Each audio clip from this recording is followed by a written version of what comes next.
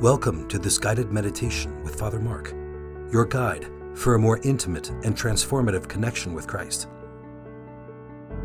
Please pause, play, and adapt this aid to facilitate your own personal conversation with the Lord.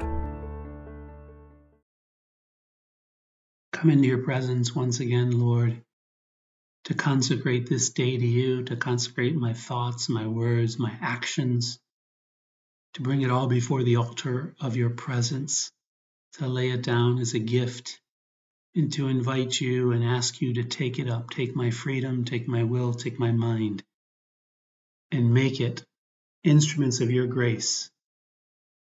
Amen. In the name of the Father, and of the Son, and of the Holy Spirit. Amen. Lord, I believe in you, and I believe you're here with me.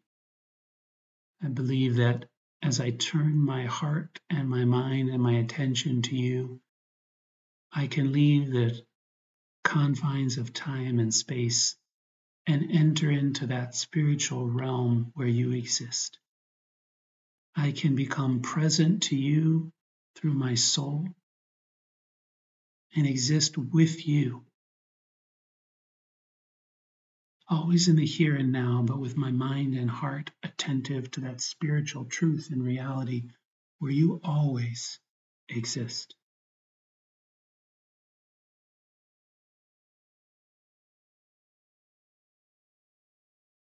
And so, Lord, speak to me. I believe that you want to speak to me. I hope in your action and in your power to speak to me. And I love you. I love what you want to say, what you want to do, how you want to send me, how you want to use me, how you want to challenge me. Whatever you want, Lord, I'm here in this time of prayer, wanting to listen, to hear, and to respond. Lord, I know I'm weak. I know I'm limited, but I ask for your help and your grace, and I hope and I trust and I love that you will care for me.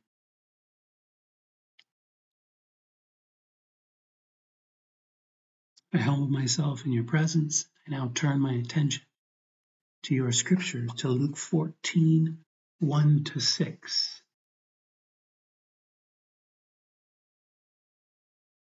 On a Sabbath, Jesus went to dine at the home of one of the leading Pharisees, and the people there were observing him carefully.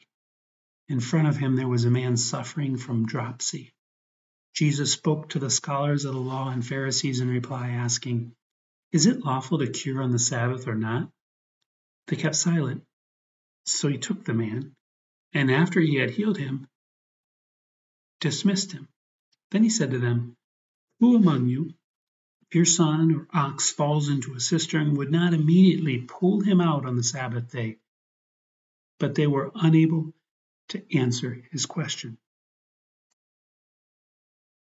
I'm struck, first of all, Jesus, that you went to dine at the home of one of the leading Pharisees. If he was a leading Pharisee, we would presume that he was one of the more intelligent, gifted, well-spoken Pharisees, that he had some authority and was a leader because of his excelling as a Pharisee in some way. And you, Jesus, what strikes me, you are willing to go into those spaces. You don't run from conflict. You don't avoid the challenge of evangelization. You don't ignore those who don't agree with you, or you go towards them. You embrace them. You have that freedom of heart to be comfortable in what's uncomfortable. Perhaps because you knew you were sent to the lost sheep of the house of Israel. And so you did it as a response of obedience to the Father. Or perhaps the natural disposition that you had to want to understand them, to dialogue with them. But whatever the motive, you go to dine with the Pharisee.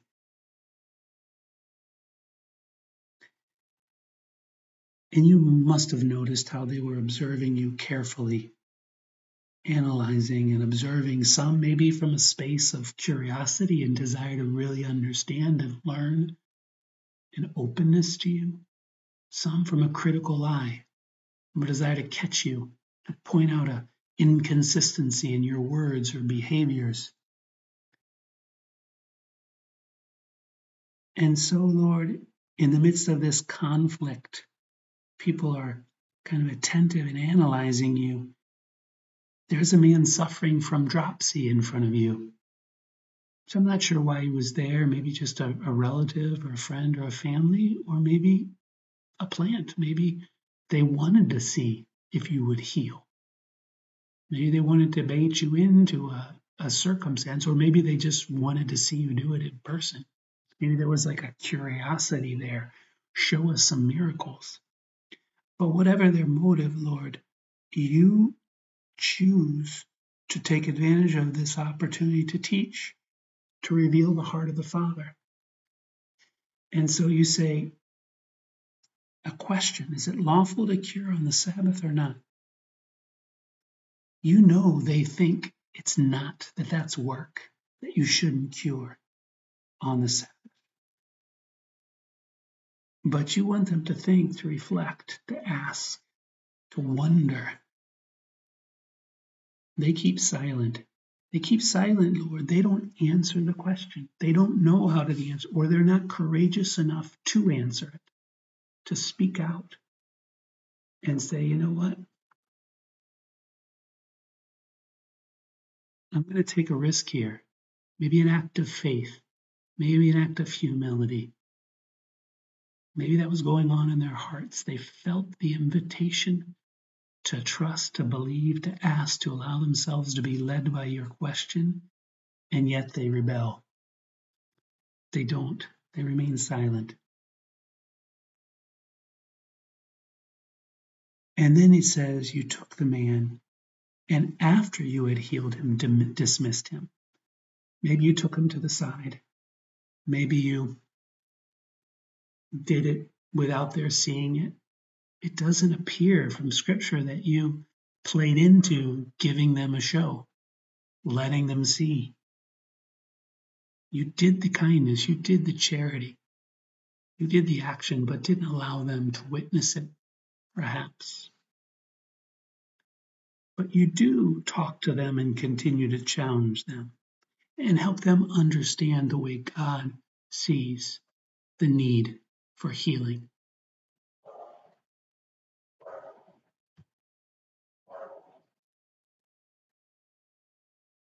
You place it in the context of a son or an ox or some valuable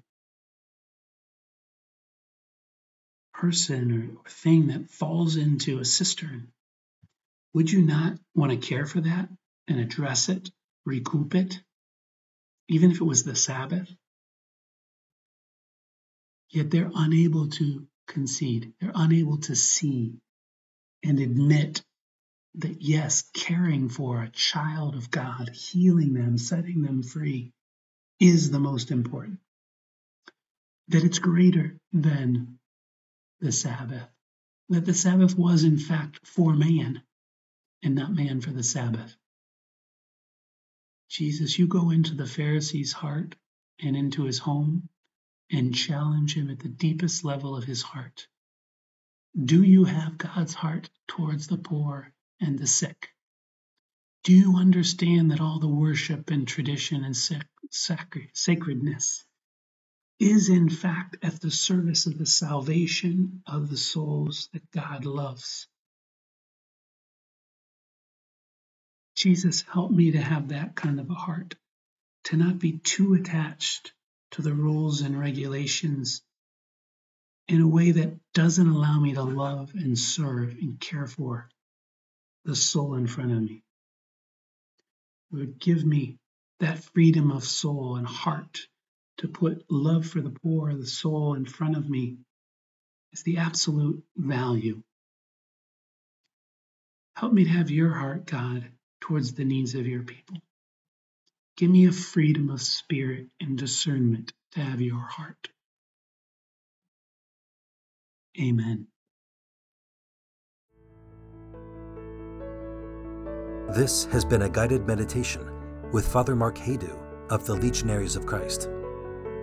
If this has helped you, please consider sharing it with a friend, along with the other meditations homilies, and talks found on the Legionaries of Christ podcast, located on all major platforms, or go to rcnytristate.org for links.